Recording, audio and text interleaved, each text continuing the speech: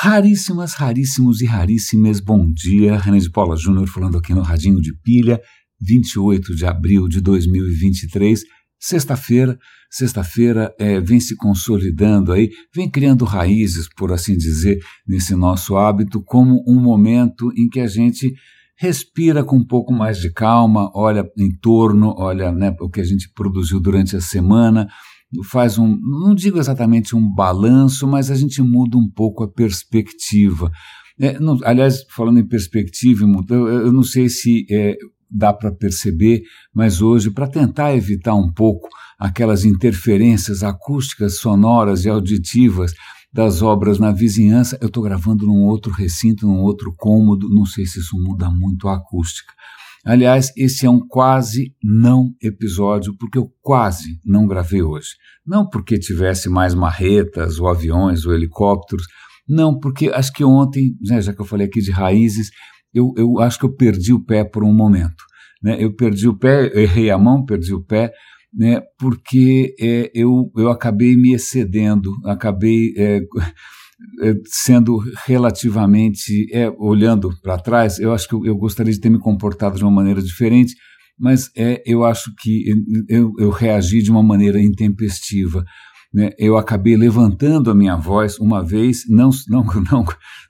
não satisfeito, eu levei ainda mais uma segunda vez, quando eu descobri que um interlocutor, uma pessoa bem-sucedida, ativa, né, bastante educada, com experiência e vivência internacional, essa pessoa diante de mim não tinha tomado as doses da vacina, tinha tomado só 2.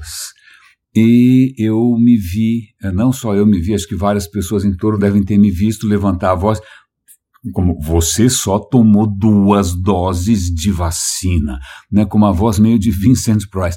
Como assim você só tomou 2 doses de vacina?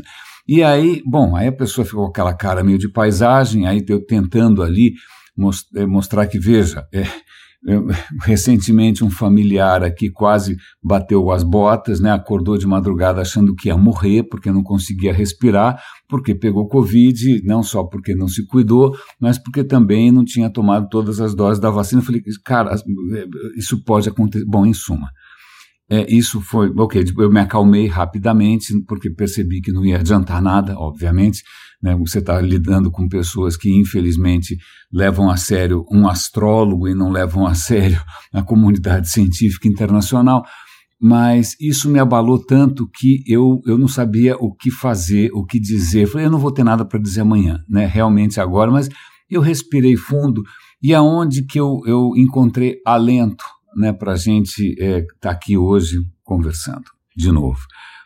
Eu encontrei alento não necessariamente na ciência, não necessariamente na história, eu encontrei alento, outros ares, né? Eu aprofundei aqui os meus rizomas para me alimentar em outras fontes, na literatura. Eu comentei com vocês, acho que ao longo desses últimos meses, que eu estava fascinado com um autor americano chamado Kurt Vonnegut. Ele tem um livro interessantíssimo chamado Matadouro número 5, são as reminiscências dele da Segunda Guerra Mundial, sobretudo do bombardeio americano, ou dos aliados, melhor dizendo, a Dresden. Ele estava na Alemanha, bom, em suma, mas eu tinha ficado maravilhado com Kurt Vonnegut, terminei o livro, puxa, que cara extraordinário. E aí o que acontece essa semana, eu falei, eu acho que eu estou precisando voltar a ler um pouco mais de ficção, e eu comecei a ouvir, eu adoro um serviço chamado Audible. Audible é um serviço de audiolivros. Eu uso o Audible desde que o mundo é mundo. Na verdade, o Audible começou lá atrás eu acho que eu tinha no meu Palm. Eu sou assinante da Audible desde tempos imemoriais. Ouvi uma quantidade simplesmente, nem sei, não consigo nem estimar quantos livros eu já ouvi ali. A Audible você paga todo mês e você tem direito a baixar 2 ou 3 livros, eu não lembro, você pode comprar se você quiser também, e eu adoro, sobretudo porque muitas vezes, bom, primeiro que é um bom exercício, você está ouvindo um idioma estrangeiro, etc. e tal. Segundo, porque muitas vezes quem lê, a maneira, né, parece aquela história o meio é a mensagem, né?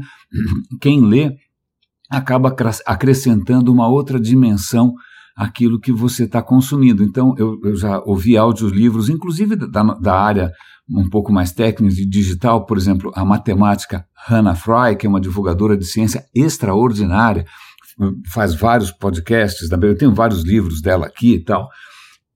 Os audiolivros dela são lidos por ela mesma e ela tem um vozeirão maravilhoso, aquele sotaque inglês estupendo, magnífico, né? E, bom, em suma, eu adoro audiolivros não só pela experiência de estar ouvindo, né, que é bastante imersiva, talvez até um pouco mais arcaica. Vale lembrar que acho que a grande história da nossa espécie é oral, né? A gente inventou essa história de palavras há pouco tempo, né?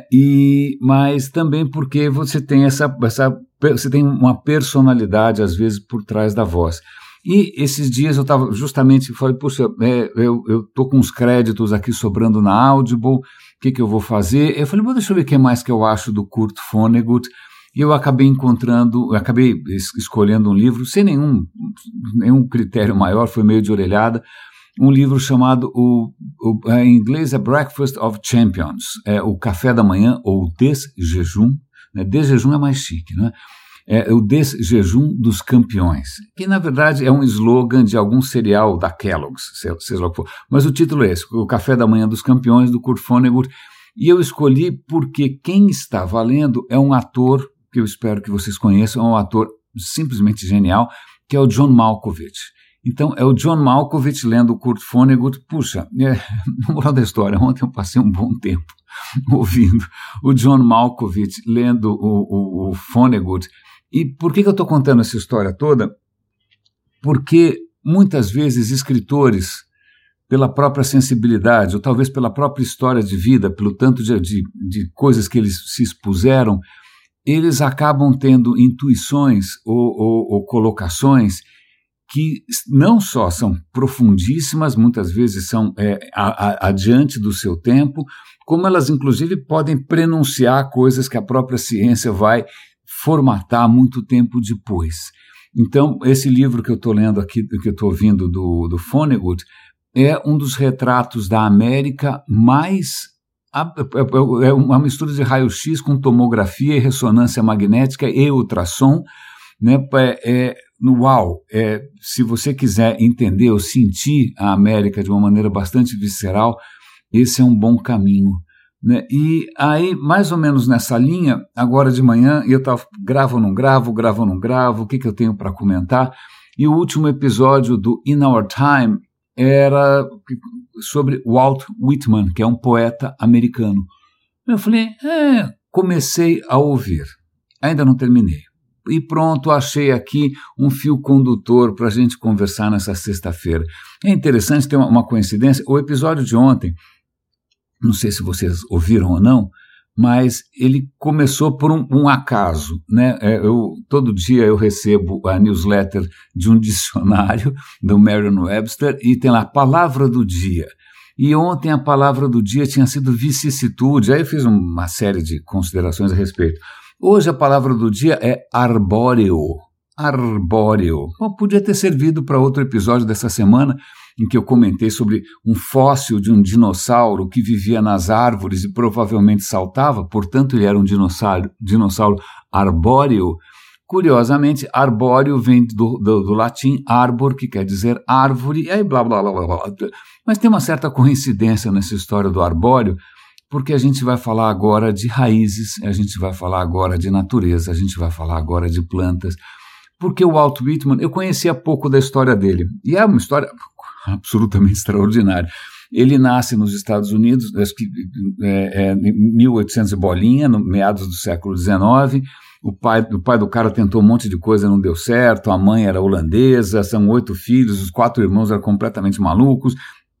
Bom, eu sei que esse cara muito novinho, acho que ele só estuda até os 11 anos de idade, ele sai da escola, mas ele começa a trabalhar na indústria gráfica americana. Vale lembrar que o próprio Benjamin Franklin, né, o Benjamin Franklin é um cara lá que empinava pipa, o cara ali da independência americana, ele também trabalhava numa gráfica, né, mas vamos voltar aqui para o nosso amigo Whitman.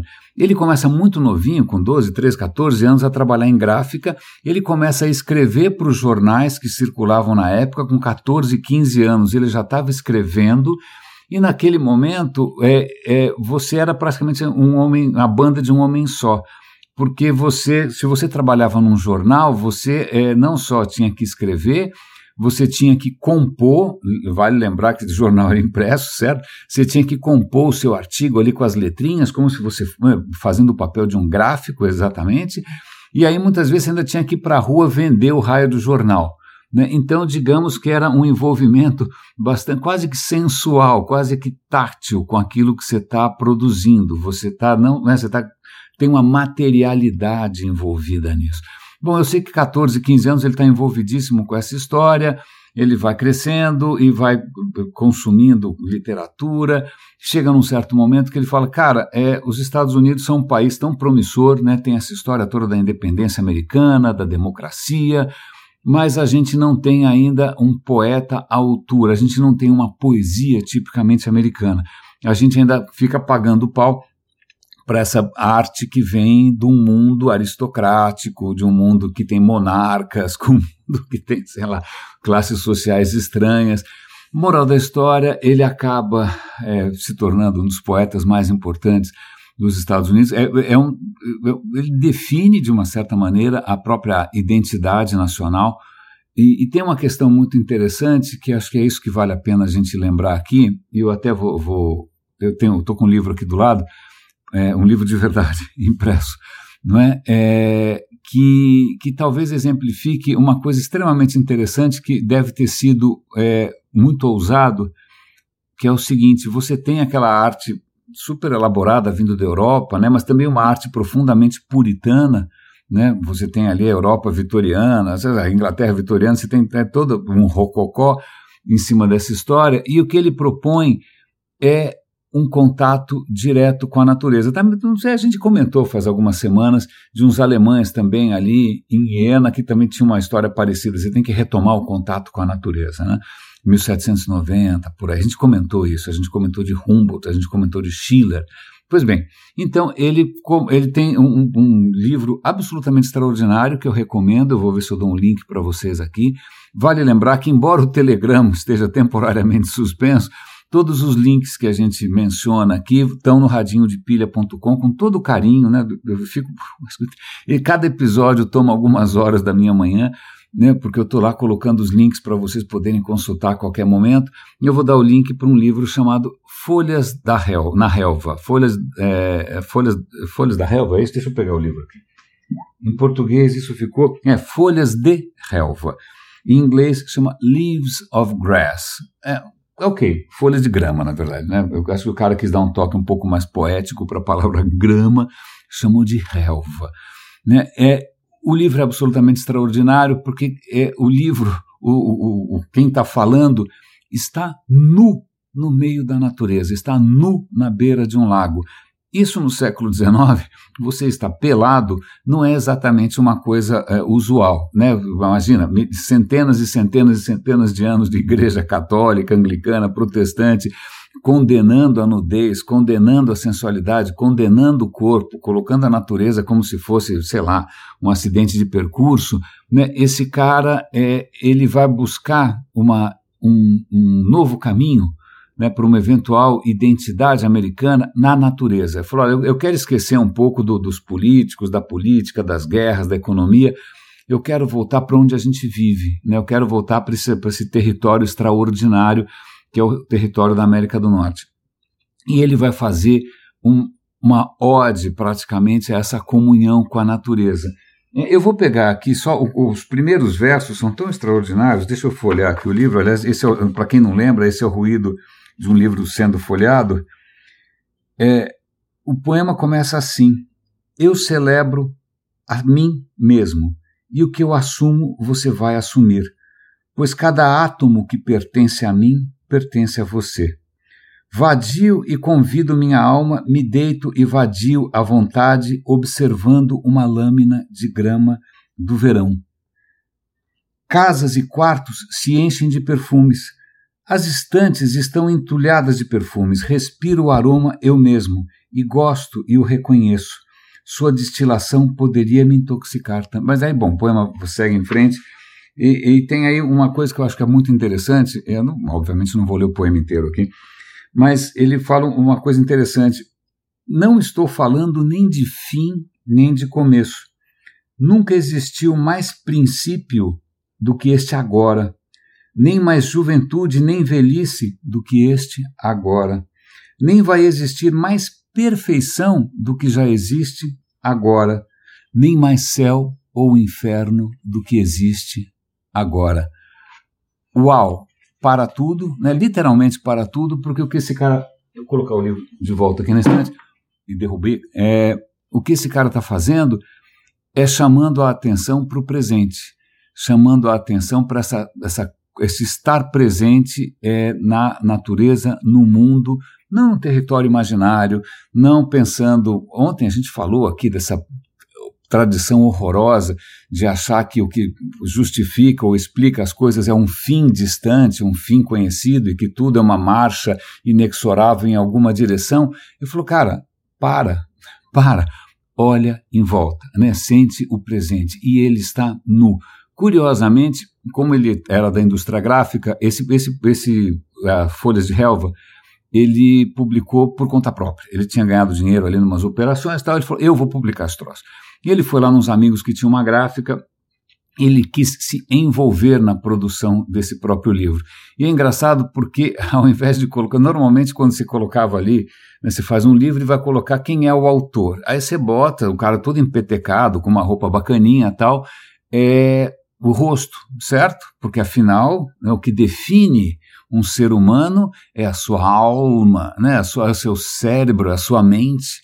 Não, ele se coloca de corpo inteiro. Não está pelado, senão acho que não. Tem até uma história engraçada ali que ele mandou o cara caprichar um pouco ali na virilha, mas tudo bem. Ele se coloca de corpo inteiro, porque ele já é uma afirmação, né? Já é como se diz em inglês, um statement.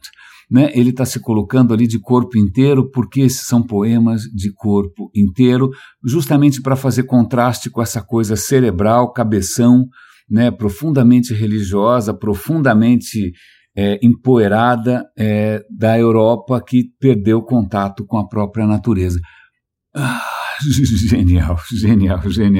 E aí eu volto aqui um pouco, já que eu estou falando de literatura, aliás, tem uma estante aqui do meu lado, isso aqui é uma estante cheia de livros,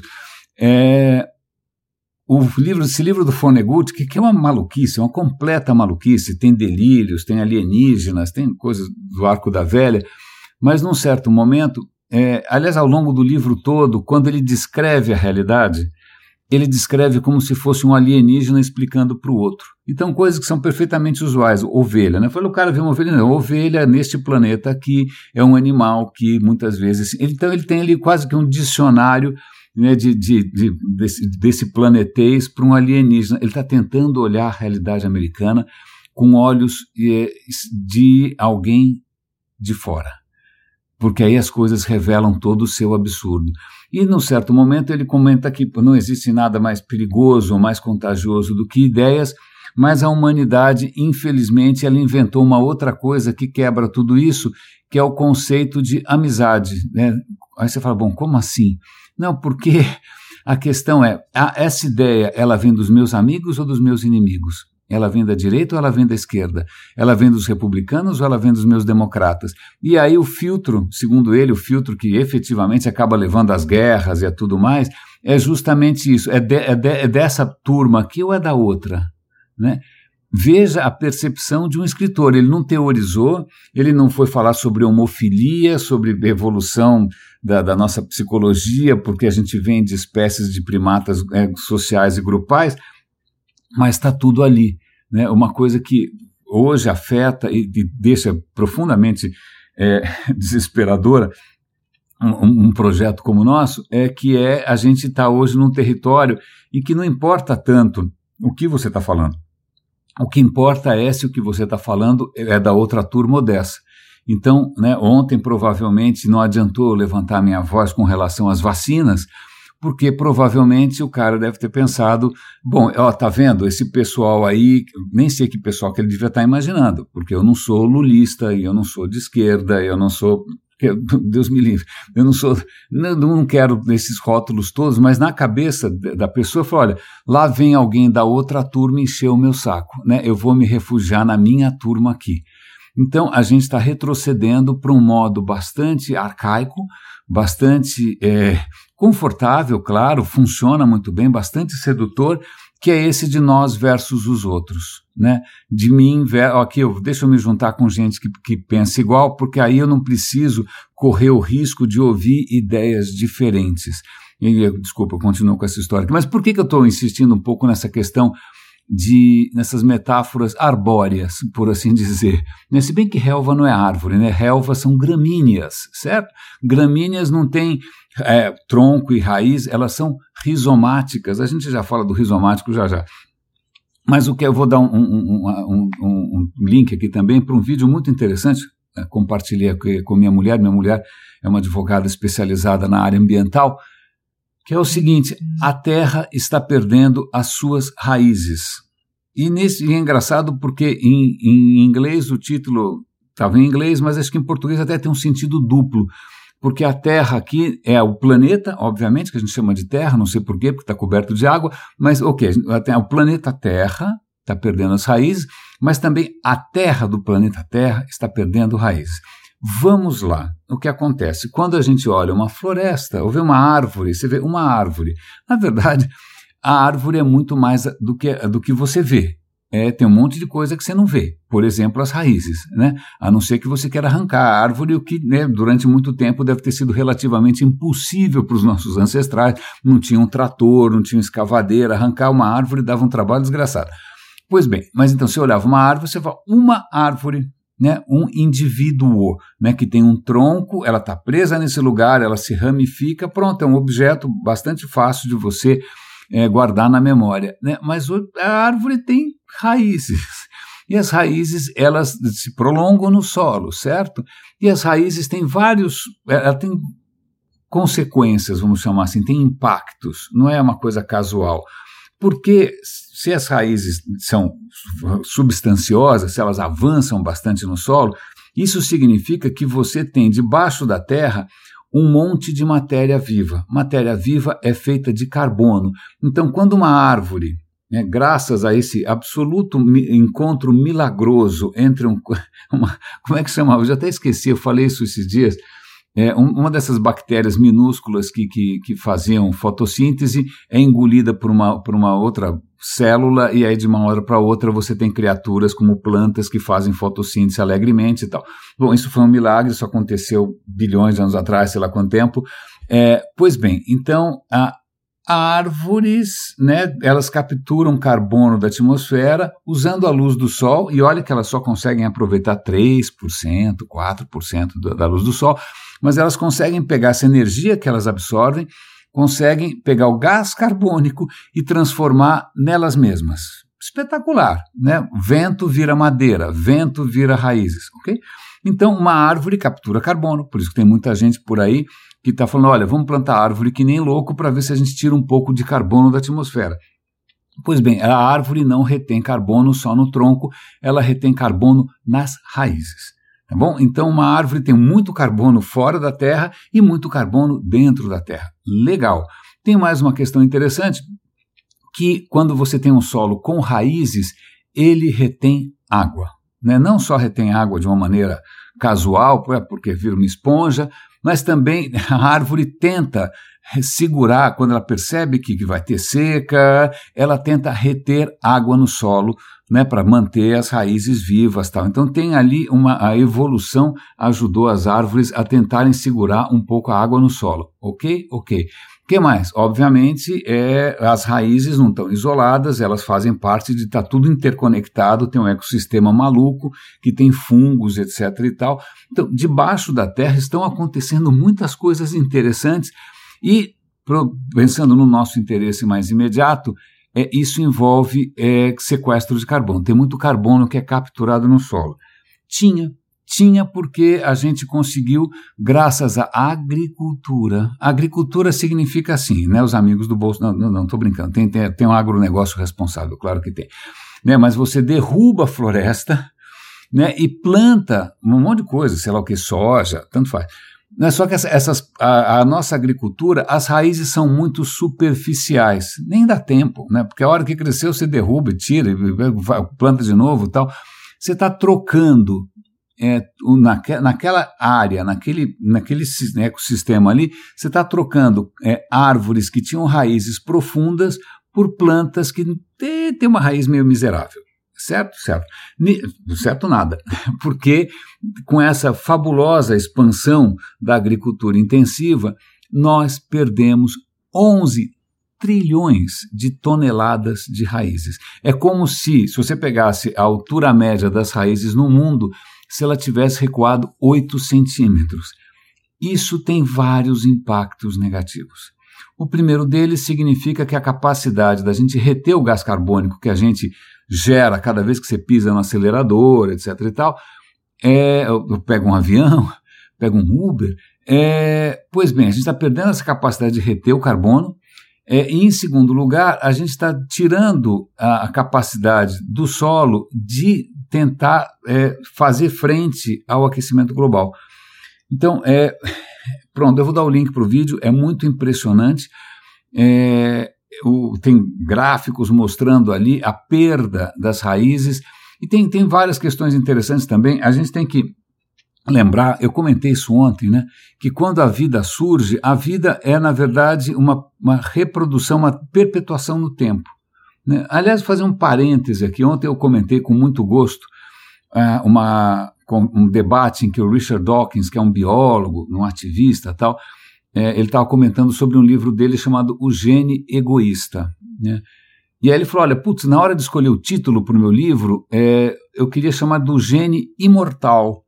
Né, mas aí os caras acharam que isso ia ter alguma conotação religiosa, ou seja, o que for, e preferiram gene egoísta, mas gene egoísta também tem uma conotação moral, como se, de repente, a evolução fosse o triunfo do individualismo, ou do egocentrismo. Não.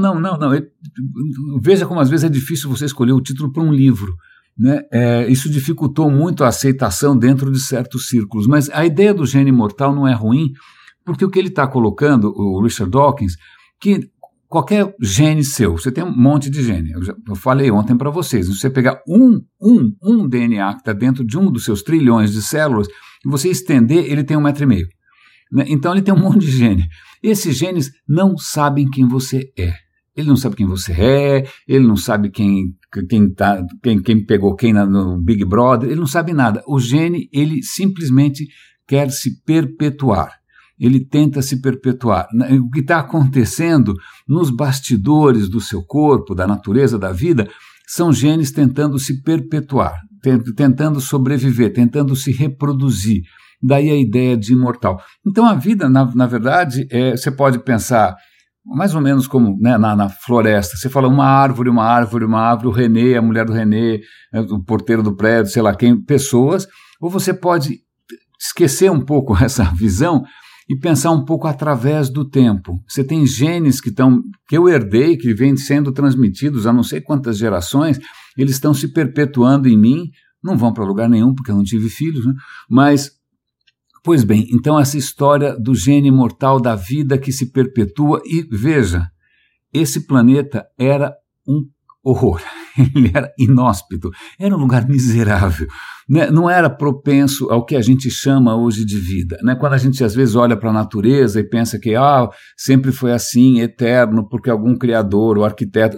Não, demorou muito para a Terra ficar legal. A Terra no começo não era legal, certo? O que acontece é que algumas criaturas foram sabendo, surge, né, a capacidade de se reproduzir, elas vão se reproduzindo e elas começam a alterar o ambiente. Na hora em que algumas criaturinhas minúsculas descobrem como fazer fotossíntese, elas começam a injetar na atmosfera oxigênio, que não tinha oxigênio dando bobeira. Aí de uma hora para outra começa a bombar oxigênio na atmosfera, isso muda completamente o que é possível, isso começa inclusive a oxidar os continentes, porque você tem oxigênio livre, começa a enferrujar lá os minerais. Aí quando as plantas falam, temos terra firme, eu acho que eu consigo avançar na terra firme, as plantas vão descobrir como criar raízes, e essas raízes vão justamente quebrar o solo, vão quebrar, os continentes deviam ser a coisa mais bacana do mundo, não tinha terra no sentido dessa coisa que você pega e suja a mão, né? A terra que você pega hoje, que os agricultores ficam lá enfiando sementes e tal, ela foi criada pela própria vida, né? A vida criou isso, ela foi triturando, digerindo ao longo de milhões de anos, digerindo a crosta da terra, misturando com outras coisas mais orgânicas, mais férteis. Então veja, quando você, que é o que a gente está fazendo com a agricultura, com essa nossa visão como sempre míope, como sempre imediatista, como sempre, né, tosca, o que a gente está fazendo é capando uma das capacidades da natureza, que é justamente tornar esse planeta mais habitável. A natureza tornou o planeta mais habitável. E quando a gente tira raízes, a gente está tirando isso, a capacidade do solo reter água, a capacidade de ser criado mais solo, né? E aí o que a gente vai fazer? Vai encher de fertilizante? E aí o fertilizante, como a gente já comentou aqui, né, a quantidade de fertilizante que a gente tem colocado já ultrapassou em muito a capacidade do planeta de processar esse fertilizante todo, porque isso vai parar na água, isso contamina os mares. Então veja, hoje eu acabei de descobrir, né, uma outra dimensão, um outro impacto da nossa, do que a gente chamaria de sucesso da espécie. O sucesso da espécie, aliás, isso aparece muito claramente no livro do Vonnegut. Eu estou justamente nesse momento agora em que os personagens ali estão conversando sobre como essa sanha, essa gana industrial dos humanos está simplesmente matando o planeta, né? Aparecem uns alienígenas ali engraçados, que se comunicam, bom, deixa para lá, ele inventa um alienígena que tenta salvar o planeta, mas acontece que a única linguagem do alienígena é o sapateado e flatulência, ele solta puns, né? Mas isso, digamos que não foi bem interpretado e a coisa não termina bem. Desculpa, isso foi uma pequena digressão. Mas já que a gente está falando aqui de raízes, eu vou dar um link interessante, são 2 ou 3 notícias diferentes. A primeira delas dizendo que o leste da África, que está passando por uma seca medonha, milhões de pessoas sendo afetadas, né? Faz 40 anos que não tem uma seca tão pavorosa, pessoas passando fome, é indubitável, que é uma bela palavra, não resta sombra de dúvida de que essa seca só tem essa dimensão por causa do aquecimento global. Isso faz parte do clima extremo. Né? A mesma coisa está acontecendo. A Espanha agora, não sei se algum de vocês está por acaso passando as férias em Madrid e Córdoba, a gente falou tanto de Al-Andalus recentemente, né, da presença islâmica na Espanha. Pois bem, a Espanha está batendo recordes. A Espanha acabou de bater um recorde de temperatura, acho que 38,7, não sei se foi em Córdoba, tal, de novo, aquecimento global. E aí eu vou voltar, já que ao longo dessa semana a gente conversou sobre civilizações perdidas, a gente falou sobre os Vincha, etc. e tal, a civilização do Vale do Indo, que já foi assunto aqui no Radinho, né? Você tem ruínas espalhadas ali pelo que hoje é o Afeganistão, Paquistão, norte da Índia e tal. A civilização do Vale do Indo, que parece ter sido bastante próspera, mas que, sem mais nem menos, digamos assim, murchou, como uma flor, né? Por que ela murchou? Estudos de cientistas demonstram, eles encontraram uma caverna, a caverna tinha estalactites, estalagmites, são aquelas formações que a água, cheia de minerais, a água começa a vazar pelo teto e ela começa a pingar, esses minerais vão cristalizando, quando você vai ver, você tem aquelas formações descendo do teto, subindo do chão, caverna do diabo. Bom, acharam uma estalactite dessa, mas como esse é um processo gradual, né, gradualíssimo, que pode demorar centenas de milhares de anos, o que acontece é que ali está registrado a história do clima na região. E o que eles percebem que se alguma coisa realmente foi responsável pelo colapso, ou pelo esfarelamento da civilização do Vale do Indo, foram secas que duraram gerações, né? Então a gente esquece, a gente não tem uma perspectiva, não é intuitivo para a gente uma perspectiva de tempo tão longa, né? A gente tem uma perspectiva de tempo relativamente modesta. Mas o que acontece é o que aconteceu com os maias. Maias, a mesma coisa. De repente, você não tem colheitas durante muito tempo. Agora, na África, você vai, não tem colheita nenhuma faz um tempão. Na civilização do Vale do Indo, a mesma coisa. Né?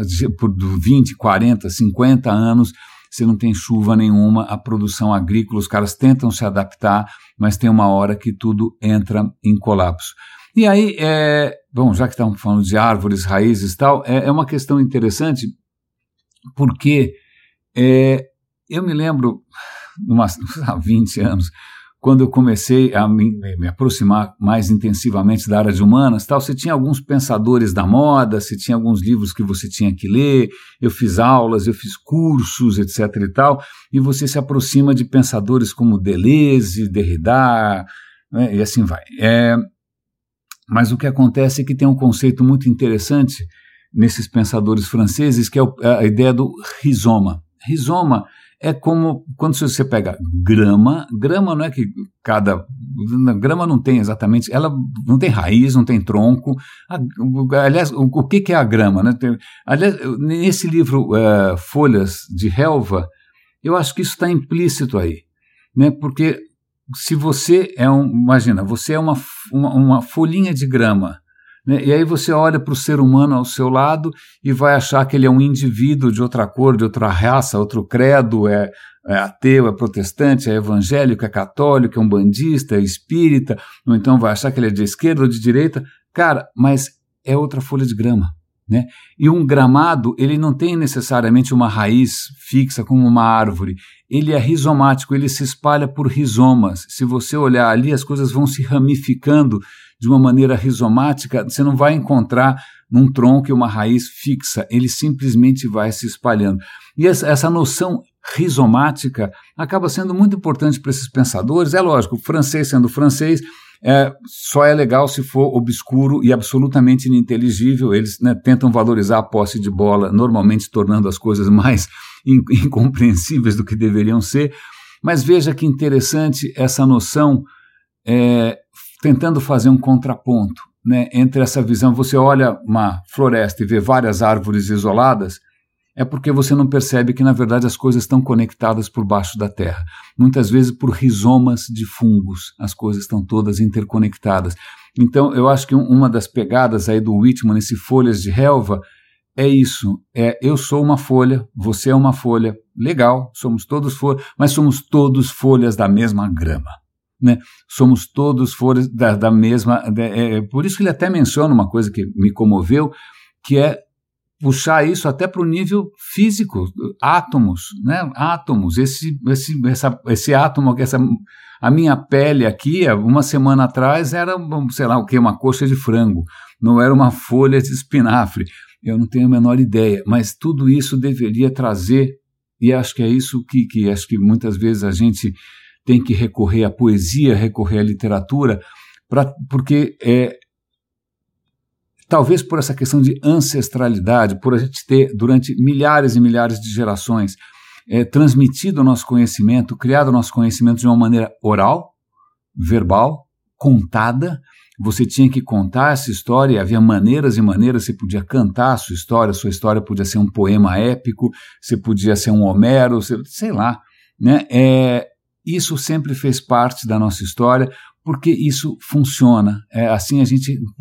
Pela maneira como acho que o nosso cérebro, nosso coração também funciona, quando a informação vem dessa maneira, um pouco mais estética, levando em conta as emoções, levando em conta o ritmo, levando em conta a beleza, levando em conta estruturas que de repente se repetem e você percebe uns padrões, isso não só fala mais ao seu coração, como você retém mais. Por isso que alguns professores de cursinho inventam alguma musiquinha de louco para explicar sobre mitocôndrias e o ciclo de Krebs.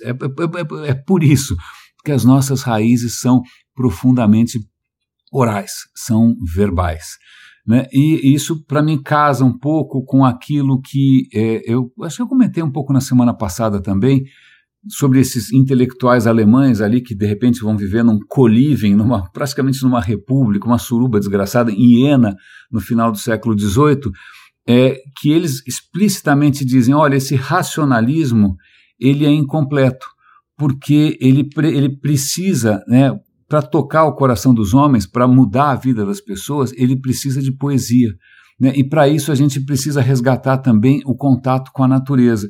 Isso século XVIII, né? 100 anos depois vem um maluco do Whitman, pelado, né? Fazendo uma foto dele ali, achando que é o Bruce Springsteen, ou o Mick Jagger, né? Com a virilha colossal. Pois bem, está ali ele tentando fazer o mesmo apelo. E, curiosamente, para minha relativa tristeza, o que a gente tem feito de uns tempos para cá, não só, né, imagina, se esses caras olhassem hoje para o que a gente fez com a natureza, o que a gente fez com a Mata Atlântica, né, o que a gente fez com... a Mata Atlântica hoje é o Parque do Trianon, é quase um aquário, né? Os caras nem sei, os caras iam espanar. Ou talvez eles ficassem tão completamente surtados quanto o Kurt Vonnegut. Bom, pois bem, o que mais que eu estou aqui viajando nessa história toda, o que mais que eu tenho para comentar com vocês aqui? Tem uma história curiosa, duas histórias curiosas, eu vou tentar, eu falei aqui, com bastante deleite ao longo desses últimos dias, sobre essa civilização que floresceu, uma civilização de relativa tolerância, diversidade, cultura, filosofia, ciência, que floresceu, estou usando de novo uma metáfora botânica, né? Ela floresceu, um jardim praticamente, no que hoje é a Espanha, né? Floresceu durante a conquista islâmica da Espanha, né? Aí, obviamente, vem um rei católico completamente fanático, que não só expulsa os muçulmanos, expulsa os judeus, resolve catequizar a América Espanhola e pronto, aí você tem índios massacrados, jesuítas, bom, desculpa, mas vamos lá, tem agora uma informação que eu não tinha, porque isso para mim era meio obscuro, mas acho que eu vou compartilhar com vocês para também dar um pouco de perspectiva. Quando os árabes, né, árabes e berberes, tal, eles invadem o que era a Espanha não estava vazia, certo? 700 e pouco, 711, se eu não me engano, não estava vazia, tinha gente lá, tá bom? O Império Romano já tinha ido, pelo menos naquela parte do mundo, o Império Romano tinha ido para o espaço, né? Você tinha ainda lá um Império Romano em Constantinopla, paciência, estava longe, mas desse lado aqui, o que tinha depois que acaba o Império Romano? E isso nunca ficou muito claro para mim. Você fala, Roma caiu, tá, e aconteceu o quê? Né? Parece aqueles documentários do Discovery, do History Channel, Um Mundo Sem Ninguém. Né? A relva e as árvores começam a subir sobre os monumentos. Não, tinha gente lá. Aliás, uma coisa que vale a pena lembrar, Roma começa a tremer na base por conta de invasões bárbaras. Bárbaras. Defina bárbaro. Né? Vocês sabem que bárbaro é a maneira como os gregos, que eram meio arrogantes, né, meio cheios de si com relação à sua cultura, quando eles encontravam um estrangeiro que tentava falar grego, mas sem muito sucesso, ele falava, esse cara não consegue falar grego, ele fica fazendo bá, e o bá vira bárbaro. Bárbaro é quem não consegue falar grego. Né? E essa palavra bárbara acaba sendo usada pelos romanos, etc., e por nós também até hoje. Então, as invasões bárbaras, Roma é saqueada em 410, ela é invadida em 410, aí depois ela é invadida de novo em 455, né? São invasões bárbaras. Você imagina, sei lá, Conan o Bárbaro, Arnold Schwarzenegger, alguma daquelas coisas da sessão da tarde. Acontece o seguinte, duas questões aqui. Nesse momento, né, final do século V, 400 bolinha, Roma era cristã. Os bárbaros também eram cristãos. Muito curioso, são cristãos invadindo cristãos. Isso é muito gozado. Já o paganismo já tinha ido para o espaço sideral. Eram cristãos. A primeira leva de bárbaros, se eu não me engano, deixa eu até dar uma olhada aqui, porque é muita informação para a minha cabeça de uma vez só, mas em 410, quem invade primeiro Roma, em 410, deixa eu ver se eu acho aqui. Achei. Quem invade em primeiro lugar Roma em 410, faz um massacre, barata voa, aquela correria, são os visigodos. Godo tem a ver com goth, que tem a ver com góticos, que são povos germânicos, tá bom? Os visigodos invadem Roma em 410, tá bom? Correria e tal, mas Roma ainda não caiu. Vão embora, tá bom? Esses visigodos eram cristãos. Curiosamente, esses visigodos, eles se estabeleceram na Espanha. Então, quando os árabes invadem a Espanha, eles tiram de lá os visigodos que já tinham uma vez invadido Roma. E esses visigodos, olha que interessante, Eu acho interessante, pelo menos, né? Eles não eram os únicos. Você tinha, por exemplo, os ostrogodos. Os ostrogodos ficavam ali meio no norte da Itália, né? Aliás, quem invade de vez a história de Roma quem foram esses malucos? Quem invade de vez foram os vândalos. Se você chama alguém, invade Brasília, bota fogo em tudo, você fala isso é vandalismo, isso é uma lembrança, né, de um povo, entre aspas, bárbaro, né, no nosso caso é bárbaro mesmo, tá bom? Aquilo é barbárie.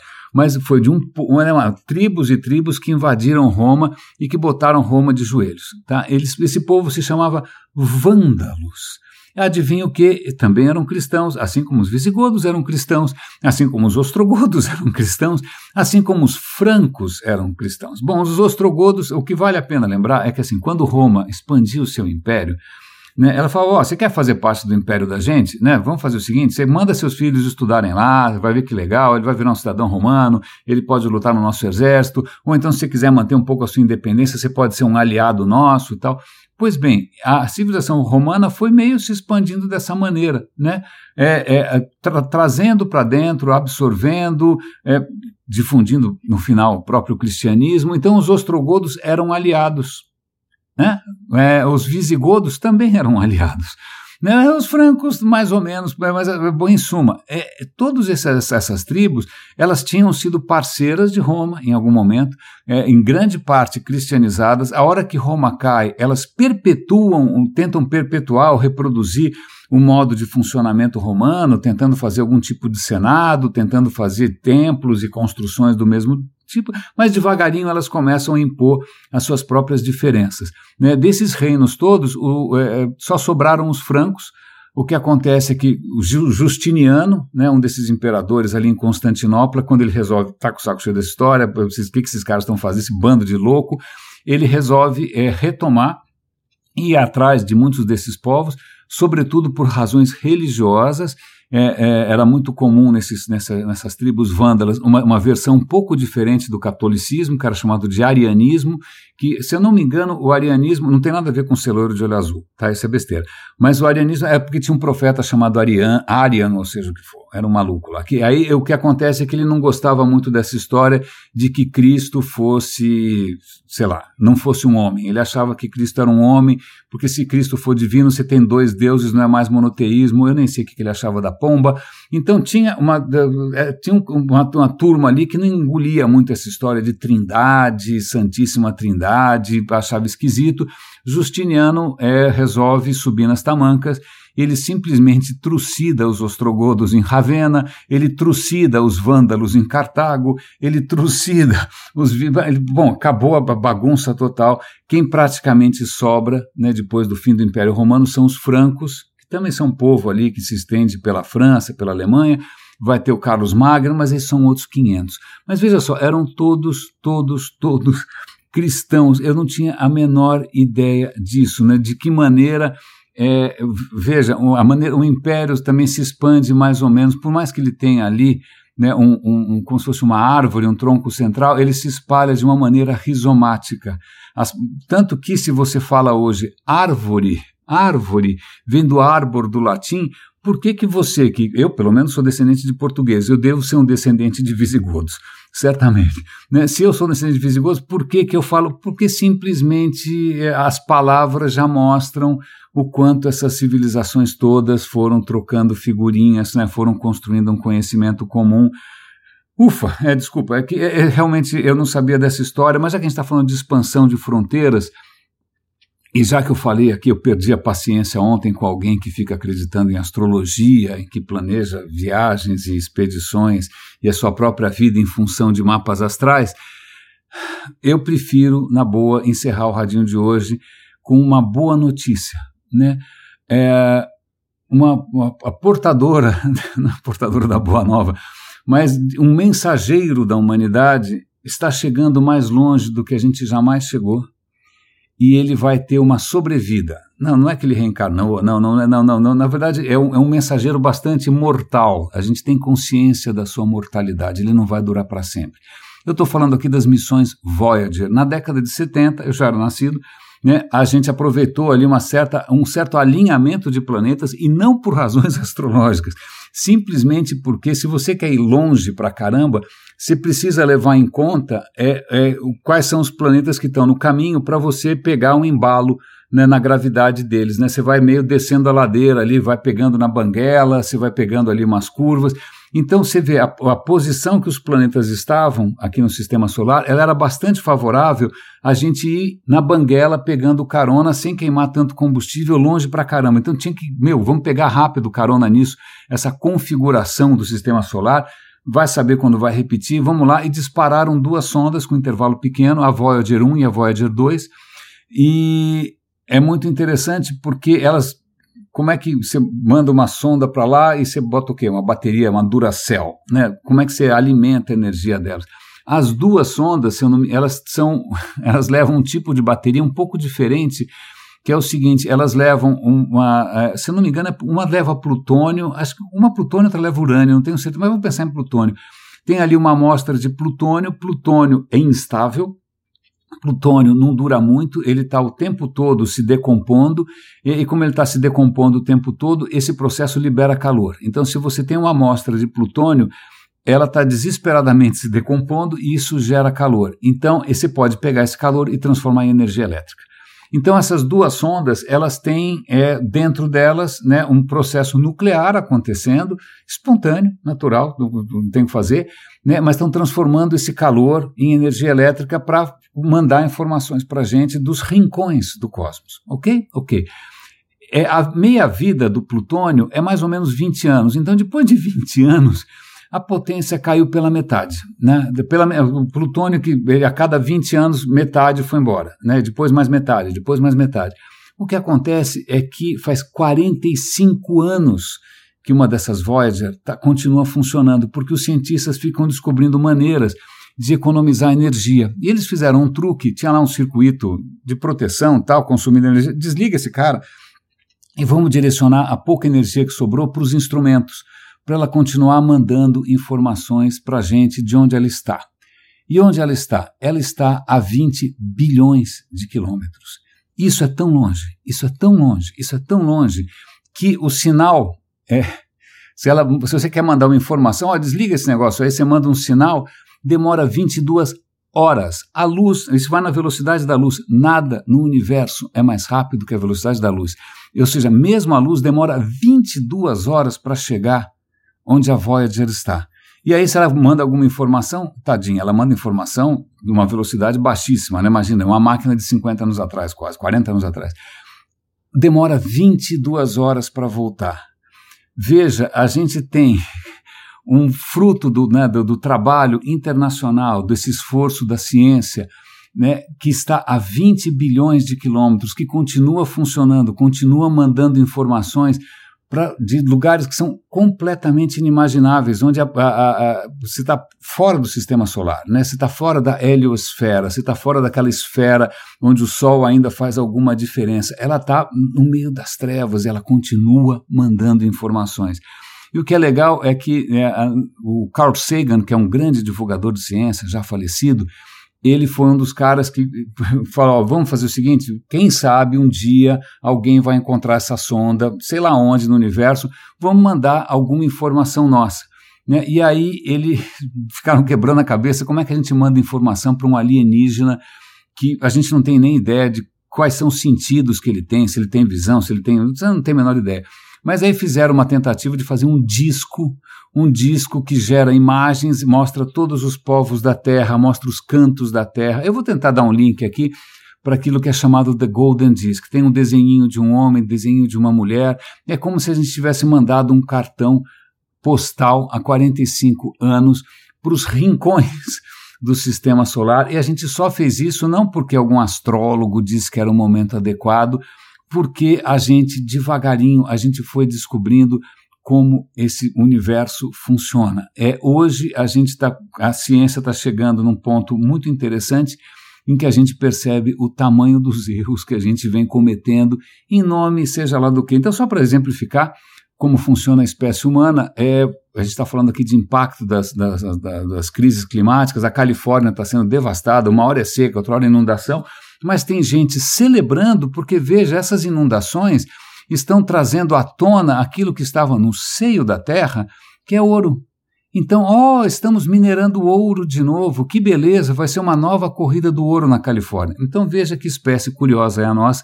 Eu acho que é por isso que os alienígenas mantêm uma certa distância, né? Uma espécie curiosa que praticamente botou fogo no parquinho, né? E ainda acha graça que, poxa, que legal, agora a gente vai conseguir achar ouro. Você come ouro, o que você faz com ouro? Ouro é morto.